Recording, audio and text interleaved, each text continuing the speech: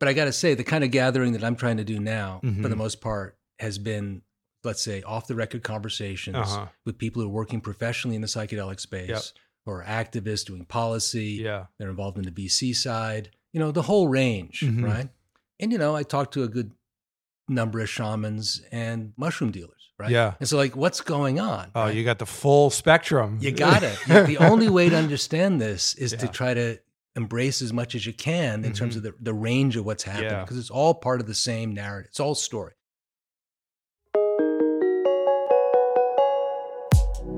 Welcome back to the Trip Report podcast, production of Beckley Waves, a psychedelic venture studio. Today I'm speaking with Ken Jordan, co-founder and editorial director of Lucid News, an AP-style journalistic platform covering all aspects of the psychedelic field. Ken is a longtime journalist, writer, and media entrepreneur. In 2007, Ken co-founded the Evolver and Reality Sandwich digital media platforms dedicated to the emerging consciousness movement. And in 2020, he and his co-founder and journalist, Ann Harrison, founded Lucid News to cover the psychedelics specifically. My goal for this conversation was to try and get a snapshot of the moment, as difficult as that may be, with the help of someone who has been in the weeds as much as I have for the last 4 years. Like other guests on the Trip Report, Ken and I regularly connect to swap ideas, share insights, and discuss the evolution of the psychedelic movement. A theme of this conversation is the growing pains the field is undergoing and the challenges of macroeconomic headwinds, the relatively slow progress of policy reform and clinical trials compared to the amount of hype and optimism 18 or 24 months ago. In this conversation, we discuss the early days of the psychedelic sector, Ken's perspective as a longtime media entrepreneur with an interest and focus on psychedelics and consciousness, the major inflection point that was the MAPS Psychedelic Science Conference 2023, the wild idea, as Ken says, that money right now is in the really active gray market that's making chocolates that you can buy in every cannabis bodega in New York, Ken's optimism about the authorities' loosening of concern about psychedelics, the lack of organized opposition against decriminalization and legalization efforts, the key difference between the psychedelic renaissance of the 1960s and today's is the former's emphasis on breaking with conformity, while today's renaissance is concerned with healing. All of this and much, much more. And now, without further ado, I bring you my conversation with Ken Jordan.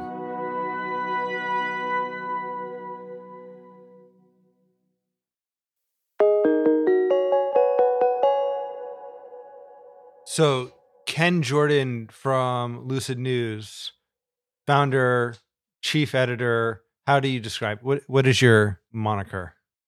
At Lucid? In life. In life. Okay, well, at Lucid, I'm a co-founder, and I'm the editorial director and the CEO.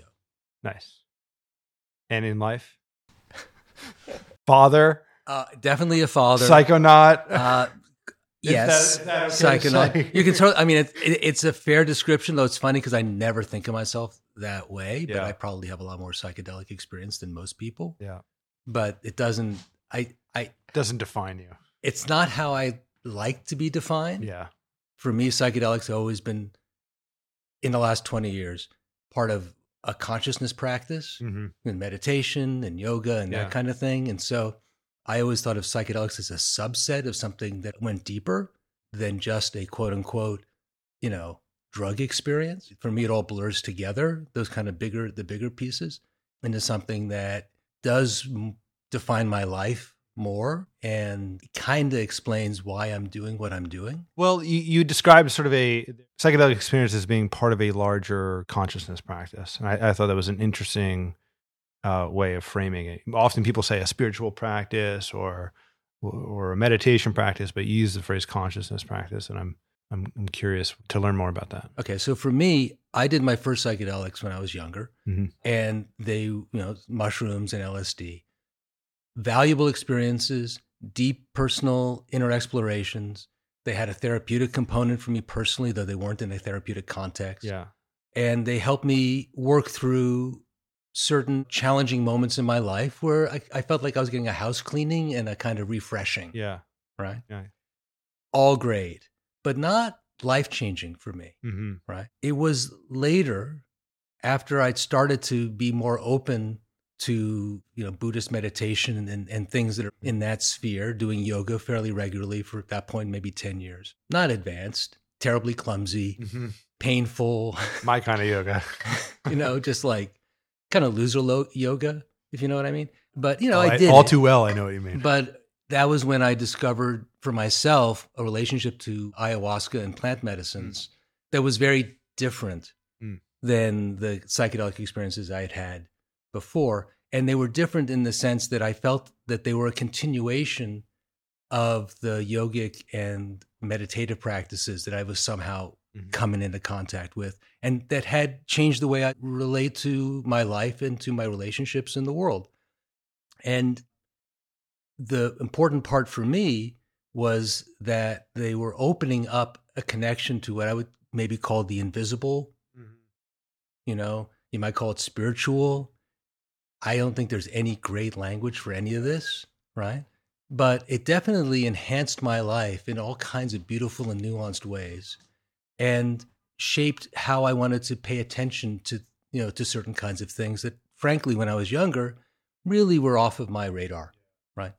And so for me, psychedelics were always seen within that frame. It was in the last few years, since the Michael Pollan book came out, the psychedelic industry emerged, all of this research began to really sort of hit the academic journals, that psychedelics in and of themselves really became front and center for many people. And we started Lucid News in response to that, because by that point, me and my co-founders, who include Annie Harrison and Faye Sackler-Reedus and Marisa Sturtz, had been in this world for quite a while, and were concerned that there's a lot of money coming in, a lot of new energy coming in, and not necessarily a lot of depth of understanding. And we felt it was really important to create a basic AP-style journalistic platform that just covers what's happening, so that people could trust it, right? And understand and make sense of this experience. And we could essentially ask the kinds of questions that we felt were important to ask when you're covering stories in the psychedelic world, which we, I think, have since seen that the mainstream journalisms generally were not covering that well. And then a lot of the other coverage that was out there was kind of spotty. A lot of the places are, platforms for news, quote unquote news about psychedelics, have conflicts of interest. They're selling stuff. They don't tell you they're selling stuff. And you can't necessarily trust what they're publishing. They don't do fact checking. So we felt it was important to just have that kind of grounded, old school style journalism about psychedelics. And I think that we've run enough stories that show that no one else is really doing that kind of thing, right? At that level consistently. And so we feel like we're making a contribution that's of some value. Oh, absolutely. You definitely are. Well, there's so many quote unquote outlets now that are publishing media of any variety about this emerging field. And really, like, when we first met and connected, like 2020, late 2020, early 2021, fucking crazy. Like, those are really crazy times. And it was like free money and Canadian stock markets. It was unclear. Felt like Cannabis 2.0. Anyway, it was wild time. So I appreciate having Lucid News in my information ecosystem for sure. Cool. Thank you. I mean, I got to say, it's still wild time. Yeah, true. Well said. I don't see it changing very much in that regard over the last 4 years. I think it just keeps, the type of craziness shifts. So here we're getting into the meat of it, where I was excited to have you on the pod and talk about this. We should flag that it's December 1st, 2023, just for kind of a timestamp. But we were texting back and forth as we were scheduling, like, it's crazy times. There's a lot to discuss. Really, the goal for this conversation was to have one of our catch-ups record it and just share with our listeners about what we're making of the field. But give me the TLDR. What are the top bullet? What's crazy? The field is in flux. What's most salient for you right now in terms of the psychedelic renaissance, quote unquote? Well, I got to say, I'm really curious to hear what you think too, because I'm like doing my best to gather. Yeah.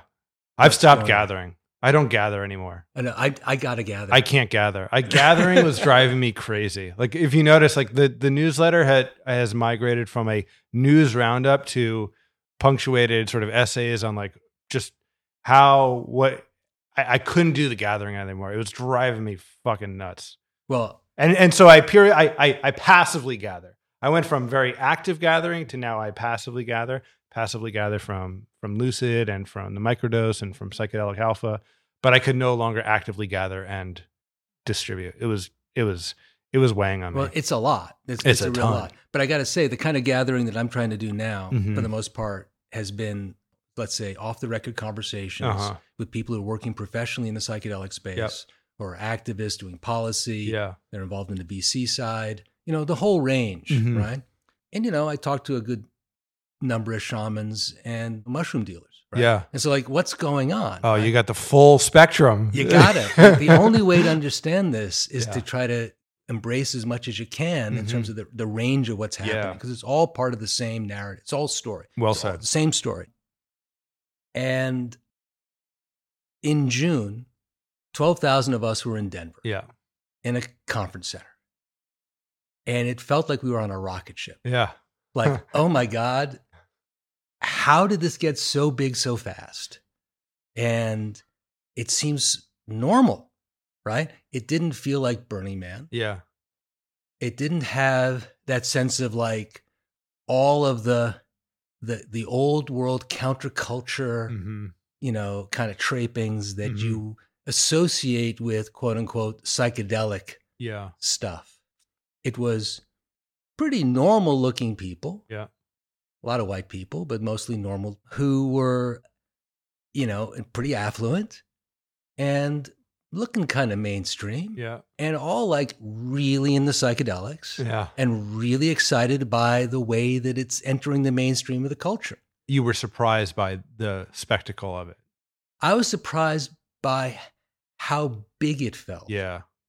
And the single comment I heard more than anything else from people during and after, and we actually did a survey on our newsletter, in the Lucid News newsletter, which confirmed this, was the one word we heard from everybody was overwhelming.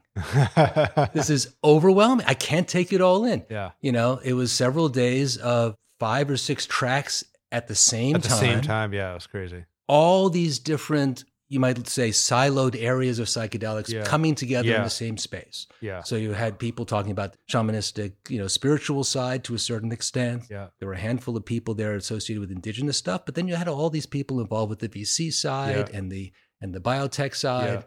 Researchers are there, the policy people talking about different aspects and approaches to policy. Yada, yada, yada. I don't have it in front of me, but there was all these different, tracks effectively. And so I heard, it's overwhelming. This is too much for me to take in. Wow, I can't believe there's all, and you walk down the hallway and you run into 50,000 people that right? Who, for a lot of us, right? And I'm not just talking about me. I think many people who were there found themselves like running into the person who they met in the ceremony 3 years ago and they thought I'd never see again. And then suddenly they're sitting next to each other, in a room at a talk. And it was like, wow, The other thing we heard was they didn't give enough attention to this. Yeah. X, fill in the blank, fill in the blank. Yeah. And it was like, why weren't there more indigenous voices there? Why weren't there, people who were speaking skeptically about this issue or that issue, or talking about the harms, dangers that are also part of the psychedelic experience and are real and need to be addressed? A whole lot of stuff like that. So I came away from Denver going, this thing is huge. It can't contain all of the different intentions and interests of the people who are now participating. So it's going to get even bigger, right? And a real sense of enthusiasm and possibility, right? I'm not the only guy who came away from Denver with that sense. I also was aware that the resources available in the space had been contracting for about a year. in a meaningful way. And that people like Josh Hardman, who did the real analysis, because I didn't, but he did, looking at the balance sheets of the public companies and sort of making estimates about some of the companies that were not public, could see that they're all running out of money. Yeah. Not all. Yeah. There's a dozen, maybe, that are not, right? Maybe it's 20. But of the 200 companies that's that got crazy. funding, 200 companies that 50 are listed on the Canadian Stock Exchange, right? And there are certainly many more that got, I think it's about 200, mostly biotech type, going for IP, but then also some that are doing infrastructure, technology plays related to psychedelics in various ways. That are running out of cash. Yeah. And over a year ago, the word was it's going to be challenging next year, but things will probably turn around. Yeah. Right. And so there'll be more of there's going to be more of an influx of cash coming. And this summer that did not happen. The opposite happened. Yeah. The VCs were not able to really raise much more money. Very little, relatively speaking. And I think that's a result of, as I understand it, certainly the fall of the crypto market and the higher interest rates. And then what I was hearing informally from a lot of individuals who had been investing in these companies was that they were personally really dissuaded by looking at their portfolio, which had been wildly overvalued, early in 2022 and 21, and seeing that the stocks are worth pennies on the dollar. Yeah. And they're going, I'm not putting more money into this space. And so far, what that's meant is not only that companies are having more trouble, right? And there's a consolidation that's going on, and Beckley Waves picks up New Life, right? For probably not a tremendous amount of money, relatively speaking, compared to the $28 million that had been invested into it to date. So there's opportunities for those who are in a position to do the consolidation. Yeah. And every new quote unquote industry goes through periods like this. And a lot of the early players don't make it, right? That's not surprising. But what is interesting for psychedelics is that it has also had a kind of collateral damage effect, where organizations which over the last 3 or 4 years have emerged to hold space in what you would call, say, a healthy psychedelic ecosystem, harm reduction groups, advocacy organizations, groups that are working to professionalize psychedelic therapy, are finding themselves in a more challenging position raising money. Yeah. And there isn't a lot of awareness about this yet in the quote unquote field because it's very recent. It was actually quite surprising coming out of Denver. Right. And from a Lucid News perspective, right, as a journalist, I haven't written about this yet, in part because honestly, it's very hard to find anybody who wants to go on the record saying this. Yeah. Yeah. So I only can, generalize. Right. Right. Because they're all in conversations with potential investors or funders who they don't want to scare away. Yeah. Yeah. Okay. So what has happened as a result is a kind of confusing contraction that's happening across the board at the same moment that more people are probably doing psychedelics than ever in history. Right. Right? Yep. That the policy stuff seems to be moving still in the right direction. Yep. In the sense of moving to, depending on how you really feel about it, but, certainly more towards openness, whether it's decrim or potential legal frameworks. And there's a general growing interest and acceptance by the public, broadly speaking, in psychedelics as a therapeutic tool, and the taboo continues to lift. Yeah. Right. And I say that as someone who's been watching the taboo lift for 10 years. It's like, comparatively speaking, the taboo was really heavy up till, for me, about 2013. And then over the last 10 years, you could really feel it continually dissipating to the point where Elon Musk can talk openly, continually about his psychedelic use. Yeah. And people have gotten to the point where they don't think that the psychedelics are the problem. Right. With Elon.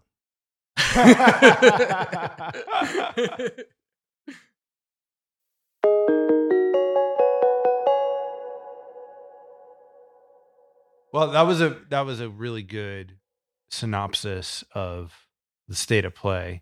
And I mean, I'm glad the last thing you mentioned is like this contraction of the psychedelic field writ large is happening at a time when psychedelics are more accepted than they ever have been before. There's probably more people that are using them before. What is like I don't like to use the word underground, but like, what does the mycelium underneath all of this look like? Well, I'll tell you. Yeah. You mentioned talking to shamans and flyers and chemists and therapists. Like the irony of this is like it's got to be exploding, right? And there's an industry that is supporting people in a way that is just not like normal industries, right? Well, I mean, what it is it's it's a gray market. Totally. That is like the cannabis industry. Yeah. Right. So it is like the cannabis industry, except there's like really a service oriented nature, whether it's trip sitting or guiding or ceremony facilitation. Like there is the pomp and circumstance of all of that I feel I never experienced in cannabis. Totally. I conflated two things, right? One is, where's the money? The money right now is very much in a really active gray market. Yeah. That's making chocolates that you can buy in every cannabis bodega in New York City. Isn't that crazy? It's outrageous. It's fucking crazy. Yeah. So, and those guys are doing well. They're crushing. Yeah. And that ain't going away. Right now, that's not going away. There's no enforcement. Yeah. Right? There's no enforcement because, frankly, I think the tone, well, first of all, you're not seeing a rush of people going to the hospital in the emergency rooms because of psychedelics, right? Not that anybody's doing a serious analysis of this. Yeah. It would be good for someone to do that, right? Considering just how much greater psychedelic use is right now, probably, than it has been previously, to have a meaningful analysis, what kind of effect that's had on the health system would be valuable. That would be a useful thing to have. We don't have it. But anecdotally, I'm not hearing it. No one I know is hearing it. I know Greg Ferenstein is trying to look into it in Colorado. I wrote a story about him. And his first analysis, Colorado. A few months ago, right? A few months ago. It was probably like spring. Yeah. That sounds about right. And the impact was nil. Yeah. In fact, he's like, there's no sign at all. There's no signal of distress. Signal. Right. And I think that's an important thing to acknowledge, right? When people say, oh, these substances need to go through clinical trials in order for us to know how safe they are. Yeah. Well, if the usage has doubled or tripled and there's no comparative doubling or tripling of emergency room visits, that tells you something. Not that, that's what I would expect. I mean, I'd love to get real data. And then, if I'm wrong, you change your views accordingly, right? Totally. But that seems to be what's going on at the moment.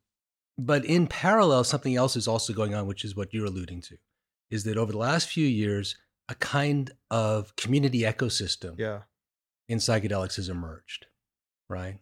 That includes groups who are helping people who are becoming guides or facilitators informally, right? There's an informal kind of ceremonial underground for sure. I think it's probably really splintered. It's not that well organized at all. A lot of people have to maintain their underground status, frankly, because of all kinds of legal issues. But there's certainly a lot more of this happening than 5 years ago. And the people who are running the spaces know this, like they're tracking this, because they can see how many requests they're getting for the use of their space. And for me, what I find really encouraging is the quality of the people who are coming into this space to hold these various, say, nodal points in the network, to do intelligent harm reduction, to do better education, to focus on access and insurance in this space. And there's real, professional people who are working very hard on this in order to make sure that, as best we can under the circumstances, that psychedelic therapy, when it comes online in whatever form it does, is available to the people who can't afford it the way that other people can. People who are from marginalized communities and have economic restrictions of various kinds. So it's really inspiring to see this.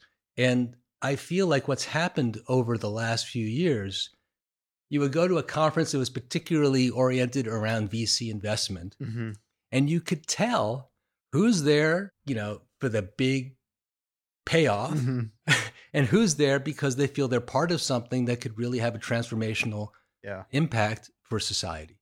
And that over the last few years, that network has really gotten deeper and richer, right?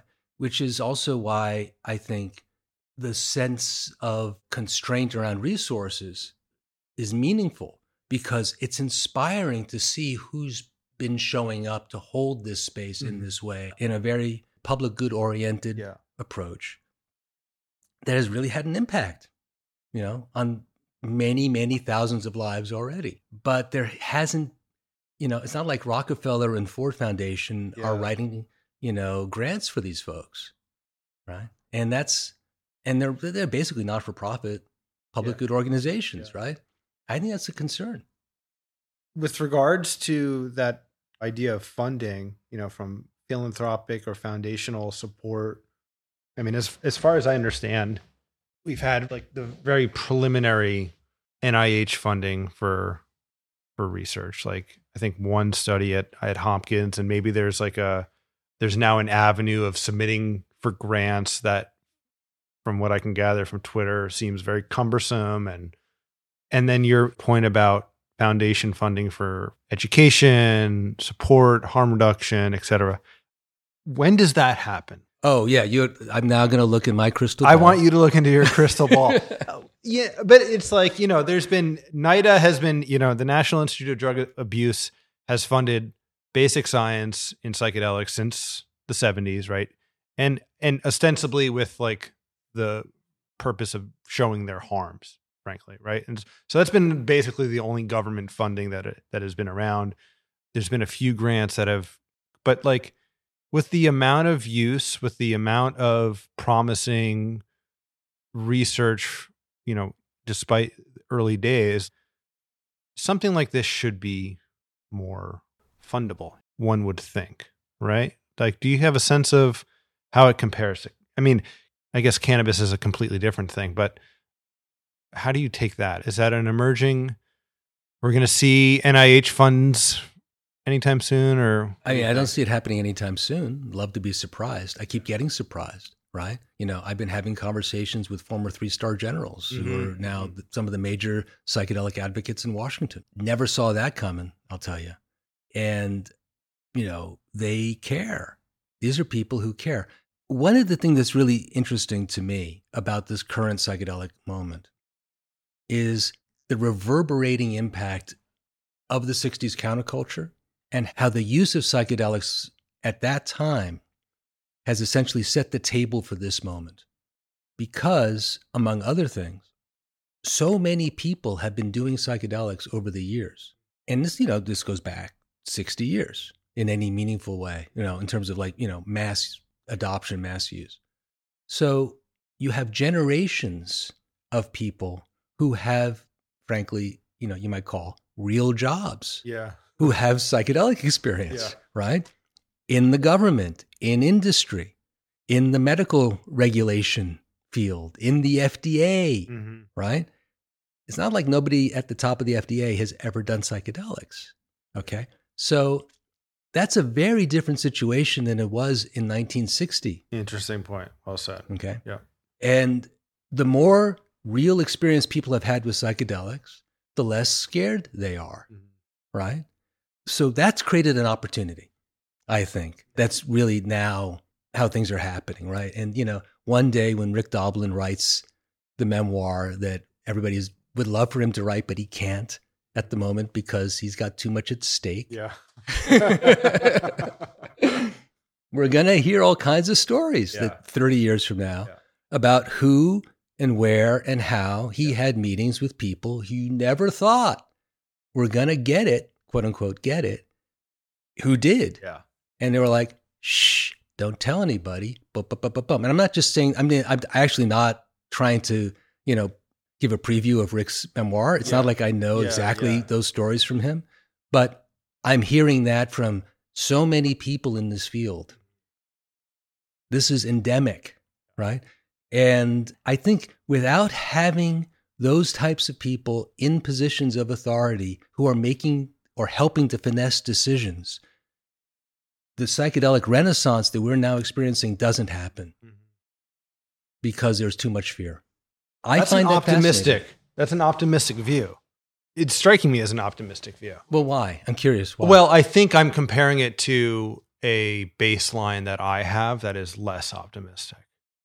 And maybe I'll share. I'm not saying that this necessarily is going to lead to the nirvana we all would love to see. Yeah. But I'm saying one reason why things have moved the way they have so far is because of that. Got it. Yeah. I don't think at all that this is a guarantee of future success. Yeah.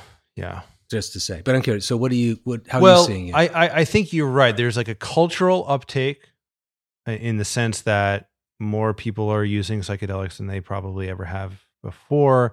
It's not entirely, of let's say the parents at my kids' schools or people that I meet. I live up in Maine, and so like some people look at me like I'm crazy when I tell them what I do, and other people are like, "Oh, that's great." You know what I mean? Like it's not. So there's an adoption of a normalization, maybe let's say, and obviously the work of MAPS and Michael Pollan's book has contributed to that, et cetera. But like, I kind of feel like it's coming to, this is, a few weeks ago, maybe a couple months ago now, Gavin Newsom vetoed ostensibly a decriminalization bill in the state of California, right? And it's funny, like I had an essay all ready to go predicting that he's going to veto it. And then I got sick, and so I didn't publish it right away. And then he vetoed it, and I was like, God, I missed my opportunity to like predict the whatever. But it strikes me as like the revolution will be medicalized. Like the establishment, quote unquote, I don't think will stand for state legalization at the scale that we saw for cannabis. So what does that actually mean to you? What does medicalization mean to you? Medicalization means to me a organization like a MAPS or a Compass Pathways finds the money and the resources to take a compound through the FDA approval process so that doctors can write a prescription for it. I think the confusing thing about this is that we had a sort of a term of medical cannabis, and I think that version of it in psychedelics could better well be called like wellness or something like that. Like the Oregon model, for example, doesn't use the term therapy, or at least I would say maybe they're not supposed to, or something like that. They actually are prohibited. They're prohibited from using the word therapy, right? So supported adult use. So going back to cannabis, so we had like medical marijuana was like this kind of precursor to a retail model that, ostensibly, if you think about it, I think it was called Prop 215 in like 1996, that was for patients who were dying of HIV and AIDS. I mean, how can that not be a medical thing? But what it turned into was a model outside of what I mean by like, FDA approved medicine or something like that, right? It was like a side car kind of thing. So I think with psychedelics, because of like a weird quirk of history where it was easier to do research with LSD and synthetic, psilocybin than it was for cannabis, like the science of psychedelics is so much far ahead of the science of cannabis. Cannabis industry and culture is so far ahead of the psychedelic, right? So what am I trying to say? So what I mean by medical is like, I think that there's an acknowledgement, there is a strong voice of the veteran community that's lobbying on Capitol Hill and in Senate and Congress for the VA that will funnel psychedelic research and access through a medical model that is within the bounds of the normal of the healthcare system, let's say, right? And this is informed by just like the last 4 years of watching the world and how COVID and politics and whatever, as it just feels like the powers that be are increasingly have a tighter and tighter grip on the way they want things to be. Well, so my question is, let's say that MDMA and psilocybin both go through the approval process from the FDA. and you end up with potentially hundreds of thousands, if not millions, of patients who are within the medical model having access to those substances as medicines within that specific kind of therapeutic framing, and maybe off-label use as well within the medical model. What impact do you think that has on underground use? I think it skyrockets. Right. Yeah. So what control are you talking about? Like actual changing of drug laws. Right. Well, so this is the question and enforcement of those laws. So this is the question that I have. Once that sanctioned use happens through the medical system, and the ripple effect is that there's more and more underground use with, let's say, 85% to 90% response to the underground use being very positive. Do you not think that has any impact on the political conversation? I think it becomes a threat to the ability for pharmaceutical companies to make money. Yes, so I mean, but it may do two things. It might be a threat to pharmaceutical companies making money, or it might be that pharmaceutical companies come to the realization that they're going to have patients within the medical system no matter what, and that millions of people, many millions of people doing psychedelics outside of the medical model doesn't affect ultimately their bottom line that much. They may realize that they're doing pretty well no matter what. Totally. The upshot is that it's very difficult once you have that much social acceptance and use for it not to somehow show up in social policy, right? Yeah. And I'm not saying that I know or any of us know what that means, right? We do know that you've got Oregon and Colorado. Yeah. You know, things are happening in other states. Yeah. Lots of cities already, right? They're not taking it away from Seattle or from DC or from Detroit, right? Where there's, sanctioned use in various effectively, right? Yeah. I look at it as the long play, right? Where would this end up in 5 or 10 years? Yeah. When you have legal sanctioned use where more and more people, because of their experience, are understanding what this really means. And from my perspective, what it could mean, the medical use could mean, is that for people who have serious mental wellness issues, mental health issues, that there is this opportunity available to them, which I think, frankly, makes total sense. That is to say, somebody who's got serious PTSD, who's recovering from sexual abuse, who's recovering from war, trauma, really could use a meaningful therapeutic support from somebody who's a pro who knows how to handle that. I have, let's just say, enough experience participating in plant medicine work, right, in various ways, to know from my own experience that when somebody shows up who's got that kind of personal damage, it's very challenging to sometimes handle what happens for them in a ceremony or afterwards. And that having real, grounded, knowledgeable, professional support from people who are effectively doctors, right, is hugely important and can make all the difference for them between having like a momentary wow, breakthrough, beautiful moment or real crisis moment, and then what that leads to in terms of long-term healing. Okay, long-term healing can happen without it, without the therapy, and believe me, we know many people who have, right? And those are the people who are generally testifying in these situations, right? In Congress or in whatever, in policy discussions. But there's real value in having a medical frame of some kind if it's done right. Okay, but I just don't see how that doesn't stop a whole lot of other stuff from happening, which, from my perspective, I think this is where we really want to focus on building the right kind of community support ecosystem. Because the thing that could derail all of this more than anything else right now, from what I can see, are more stories like the pilot who had a mushroom experience and then, a few days later wasn't handling it well and did something really public and stupid and painful. And I'm sorry that he went through it. And it's a terrible thing that he had to experience it. And frankly, it's very hard to prevent that. Yeah.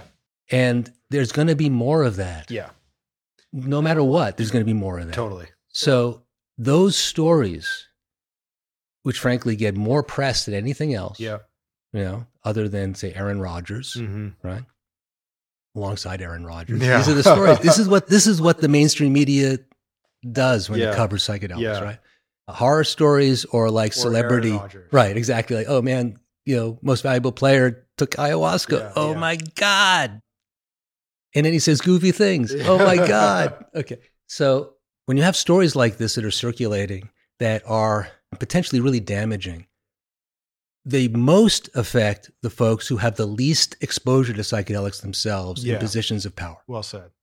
And it's those folks who are the quiet backroom decision makers who could slow all of this down by saying, man, I read that story about that guy and this stuff's really dangerous. And I've, all that drug war propaganda really resonated for me when I was a kid. Yeah. And I like my SSRIs. They work for me.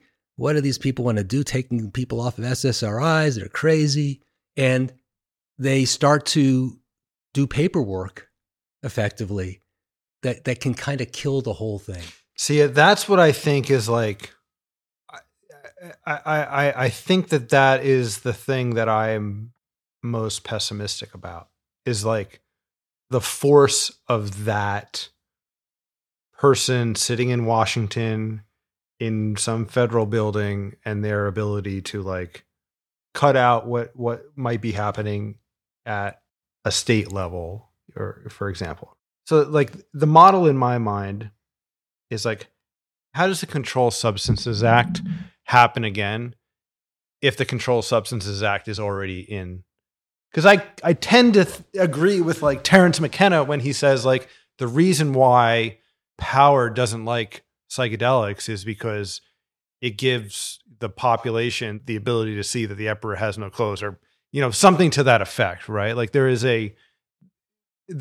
something destabilizing about, let's call it, the psychedelic perspective that centralized sort of authority deems as a threat, right? So the thing that comes to mind, and I'm going into the weeds here, I don't know, but like the ability for the government to surveil and to understand what's in England right now, or in the UK, there is a legislation that is basically, if I understand it correctly, would unencrypt something like Signal. It would mandate that a company like Signal or WhatsApp, which is owned by Meta, Facebook, if it would mandate that they have to unencrypt their messaging.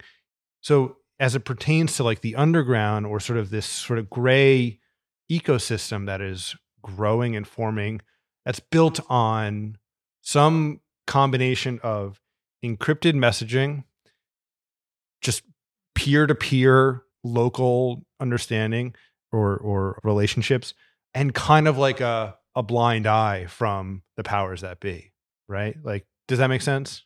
Like that analysis? Kinda. Right. And you pointed about the bodegas, right? Like the police are not walking into the bodegas and like shutting them down because they have psilocybin chocolates. Right. Which they would have done 10 years ago. Okay. So from my perspective, watching this for a long period of time, what I'm seeing is a real loosening of concern by authority around psychedelics.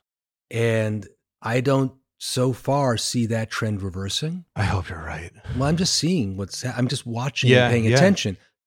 When the first efforts to decriminalize and in some ways legalize psychedelics began to happen in 2019 in Denver, and then took off in other places around the country, I fully expected there to be opposition. I expected for there to be organized, forces spending money to defeat those ballot initiatives or to lobby against them in legislative decision-making processes. And you know what? It didn't happen. Now, does that mean it's not going to happen? I don't know, but it hasn't happened yet, right? To me, that's a real interesting signal of what's going on. Yeah. Right. Yeah. Could happen tomorrow. So, that's why we got to watch it carefully. Yeah. But I come back to seeing the medicalization effort as having a really interesting kind of ripple effect out, where people who would have been organized and concerned are looking at all of the research and are looking at the constituencies that are supporting the legalization efforts by the FDA. Yeah. Right? Which means basically the vets. And they're going, maybe this isn't for me, but I'm not too worried about it. Yeah. What you're suggesting is the old Allen Ginsberg, Tim Leary approach to psychedelics, which is when you take the psychedelic, it's going to turn you into an enemy of the state. Okay. All right. Which was a great thing. And they wanted that. Okay. Now, okay, so we didn't talk about my history. Allen Ginsberg was my mentor. Oh, wow. I knew him very, very well. No way. Oh, yeah. Oh, no, wow. My dad published him in the 50s, 60s, and 70s. I lived in his apartment in the 90s. No way. Oh, yeah. No, I learned a lot from Allen Ginsberg. The current psychedelic moment is nothing like what he would have envisioned at the time, back in those days. And I think that's in part because of the successes of that 60s counterculture movement, which we frankly today have a very difficult time identifying and, saying, oh man, that happened, right? In that era, psychedelics were used broadly. Like the reason that Leary wanted psychedelics to essentially jump the lab, right, was because the lab was controlled by the CIA. That's how they saw it, effectively, right? That it was the forces in the country that were in favor of the Vietnam War, that were in favor of segregation, that were against the civil rights movement, that were controlling the use of the substance. The CIA's, MK Ultra efforts, they didn't know much about that necessarily in great detail, but they knew enough to know that this is weird. Being in that environment was a lousy setting. Okay. And that the potential for, let's say, healthy normals, right, was massive at that moment because they were living in a time of tremendous conformity. Yeah. And a real sense that at the same time that there was an emerging underground movement that was in opposition to that conformity. Yeah. And that psychedelics could be catalytic in sharing the vision of that movement. Yeah. And so Ginsberg and Leary together came up with this whole strategy about dosing as many people as possible in order to catalyze social change. And it worked, by the way. Yeah. They got the radical 60s counterculture thing to go global. Bob Dylan and the Beatles embraced it. Sgt. Pepper came out in 1967. LSD was on the cover of every magazine in the world as part of a social movement to change society. Yeah. Right? And that inspired the conservative response, which was not only Republican, a lot of Democrats too were really freaked out by this. So it began in the Johnson administration, finalized by the Nixon administration in 1970 with the Controlled Substances Act and all of that. We live in a totally different world today. Yeah.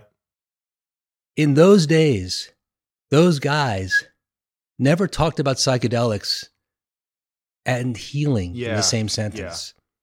Okay? Yeah. Psychedelics were subversive.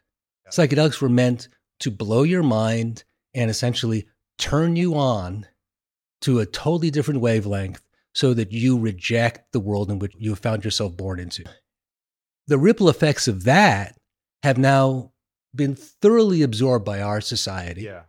And it's led to essentially what I would call mainstream blue state culture. Yeah. Today, people talk about psychedelics through this lens of healing, that it opened up my heart, that it helped me to work through deep issues, traumas that I had not been able to face before. That's in the therapeutic context, but it's not only in the therapeutic context, it's also in the ceremonial context, right? And that is totally different than the way people thought about psychedelics 50 years ago. Yeah. I find that really encouraging. Yeah. And it's that healing aspect of it that I think it's actually, that's the avenue towards the mainstream acceptance. And the way that the psychedelic ecosystem that's emerged over the last few years has been shaped is in response to that impulse towards healing, right? Harm reduction is a big part of that, as are the advocacy groups working with vets or LGBTQ communities or, other marginalized communities, using psychedelics in order to go through their healing processes, right? And then the way that the shamanic culture is emerging, which was not a feature of the 60s at all. Yeah. No, it's interesting because today there's a lot of talk about how we have to recognize the importance of the indigenous practices and that we have no real Western history of using psychedelics.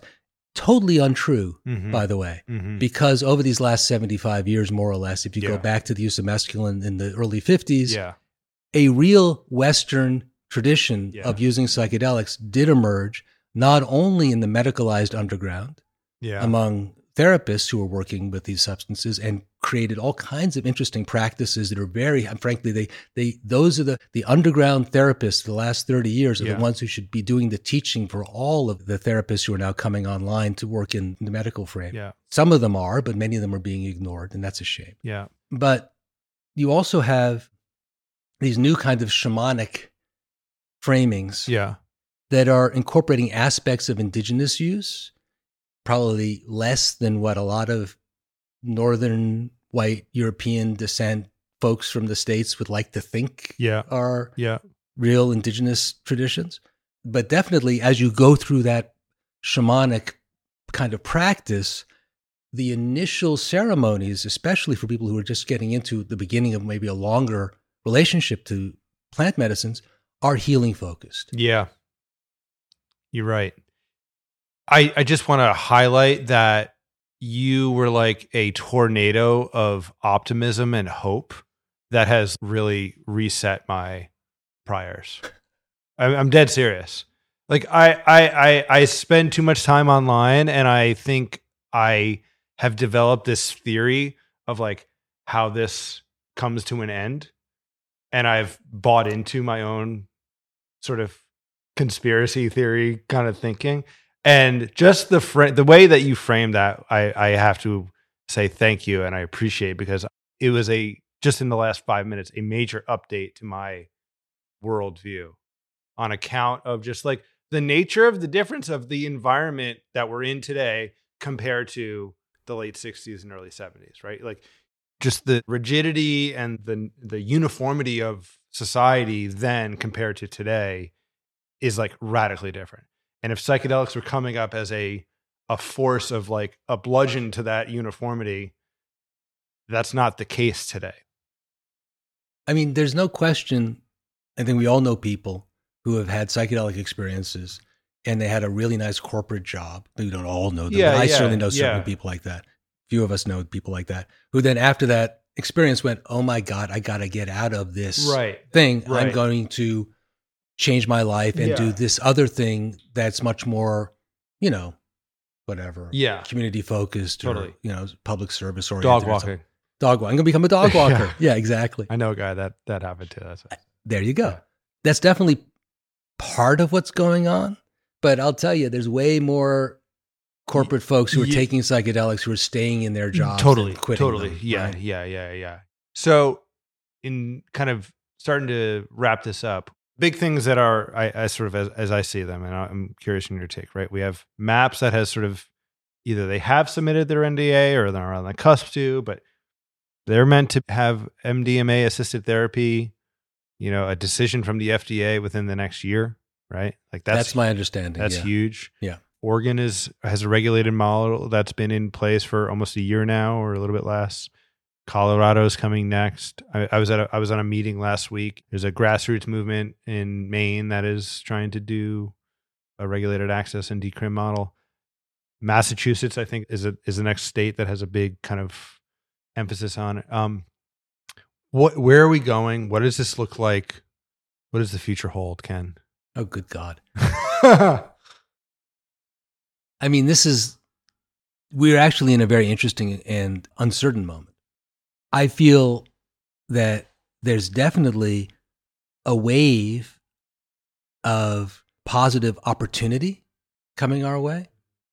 But like I said, it's going to depend ultimately on where the public level of education is really around psychedelics. How much do people really know? I feel it's essential in this next phase to make sure to support those psychedelic ecosystem organizations that have emerged over these last 4 years so that they're here a year or two from now. Yeah. Because there's no guarantee they're going to stick around.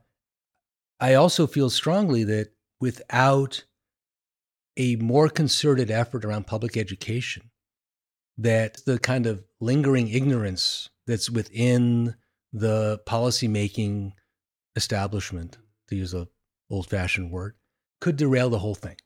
But it's less likely to happen if you have engaged, informed, educated community on the national level, but also on a local level. Because the same thing that's happening on a national level is going to be happening in every town. It's going to be happening, in Portland, Maine, right? And where's the group that can hold that space? What resources do they have, right? People watch the Netflix show, the How to Change Your Mind series, and they come away and find somebody who has some mushrooms, and somebody has an experience. It doesn't have to be a bad experience. It could be a fantastic experience, but they're still going to go afterwards. Who do I talk to about this? Can somebody help me with this? Right? That integration network doesn't exist now. I'm concerned about that. I am very concerned that there's going to be a sense among people who see that we've come this far and feel that on some level, well, this is all kind of inevitable, that the medicalization thing is going to happen, and then it's all going to kind of just sort of flow from that because these are just drugs or medications like any other ultimately, and it's going to take care of itself. I really don't believe that's true. I think it requires significant, determined, focused effort to create a healthy, thriving community support network ecosystem that can hold the space for this. And I feel honestly that Lucid News and the kind of journalism we do and our website Psychedelic U, which we didn't talk about, but we have a beta of it up now. I'd love to expand it and really get it going properly. That's essentially like a Wikipedia by experts about psychedelics. Yeah.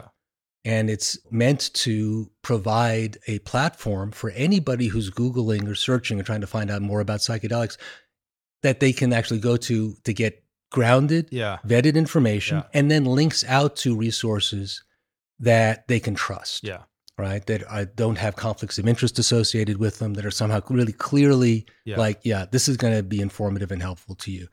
When somebody is new to this space, and they go online and they want to learn something about psychedelics, when they Google, they end up with a potpourri of all kinds of stuff. And that's not just true for somebody who might use the psychedelics, but it's also true for the policymakers, for the doctors, for the law enforcement people. Yeah. And that cacophony of bad information is contributing to the chaos of this process. I'm convinced of it, right? Mm-hmm. So it's essential that there be something like what we're trying to do with Psychedelic U. We got it to the beta stage. We need to keep moving with it. We don't have the resources to do it right now. Say a little bit more about that. That's resources for the science, for personal use, for finding a therapist. Well, the Psychedelic U, which is, you can find it psychedelicu.net, is a website that contains all of that kind of information.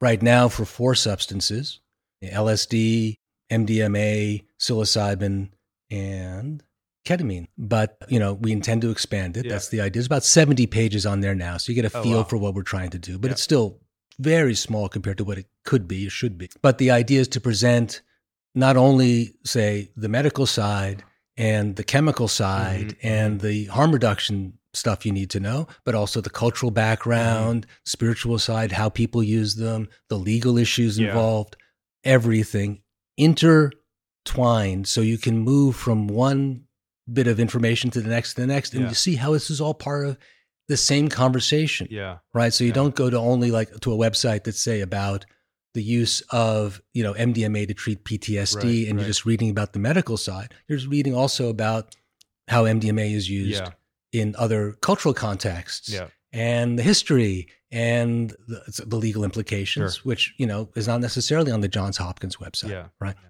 So we feel that seeing psychedelics through that much more holistic lens is critical. Yeah. Just as a basic starting point for education. Yeah. Right. And like I said, we include links out to the best resources online for information to go deeper. Yeah, I agree. I've felt like the education layer of the quote unquote psychedelic renaissance is like the most important thing to have in place. And it is, that's never going to be a centralized thing, right? You know what I mean? It's like psychedelic U or chacruna or double blind, like people will be attracted to different sort of avenues. Just to say, chacruna is a partner. Yeah. And one of the lead editor on Psychedelic U is Madison Margolin, who is the co-founder of Double Blind. We link out to a lot of Double Blind articles. But, we're working with the best people we can in this space and to provide an opportunity for everybody's boat to float higher. So that's psychedelicu.net. Yeah. And people can find Lucid News at lucid.news. Is that right? Correct. Yes. Ken, thank you very much. Appreciate it. Man, thank you. This was great. This was fun. Let's say round 2 when MDMA is approved by the FDA. You're on.